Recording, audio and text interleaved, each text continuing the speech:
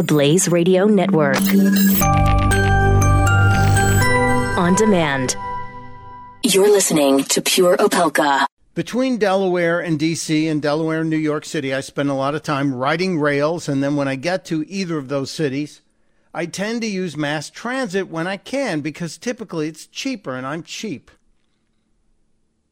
And the metro in D.C. is particularly troubling.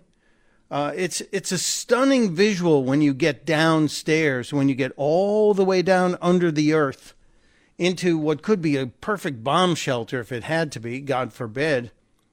It's a stunning visual to see it.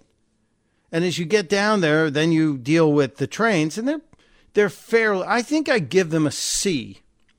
They're okay, they're decent. It's not exactly as cheap as the New York City subway can be, because guess what? DC had this brilliant idea, and I first experienced it back in 1979 when I visited the district for the first time. And at that time, you could ride the metro, and your fare was based on how far you rode. And that kind of makes sense, right? It's a usage fare. Whereas in New York City, you buy one, at the time, you used to buy one token. Now it's one fare on your Metro card. And you could ride as far as you could go. And as a matter of fact, if you knew how to do it, you could ride to virtually every subway stop in New York for whatever the cost was of a single ride. And every year they had guys competing to do that and do it at the fastest rate. But in the case of the DC Metro, which has had some troubles lately, they've had some troubles because guess what?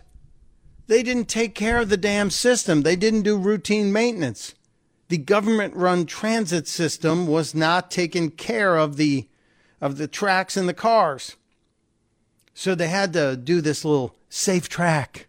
That was their initiative. It was called Safe Track, where they had to go through and make sure the cables to power the cars as well as the cars themselves and the rails and the wheels were fine. And it slowed things down. Well, apparently, they finished with that. And just to make sure everybody knew it and was happy, almost 700 Metro employees were paid to hand out thank you notes at rail stations during today's commute. So if you're in the district, be on the lookout. There should be no fewer than, say, 650 to 700 Metro employees handing out thank you notes, just to make sure you know they appreciate your patience. How about you just put the annoying announcement up? You know, the one that you put up when there's a problem, when there's a delay. We don't get people handing out notes each time there's a massive delay saying, we're sorry. We're sorry for the single tracking. No, they're going to pay people union wages to stand around and hand out thank you notes. Seriously. Not to mention what was paid. How much did we pay for the thank you notes?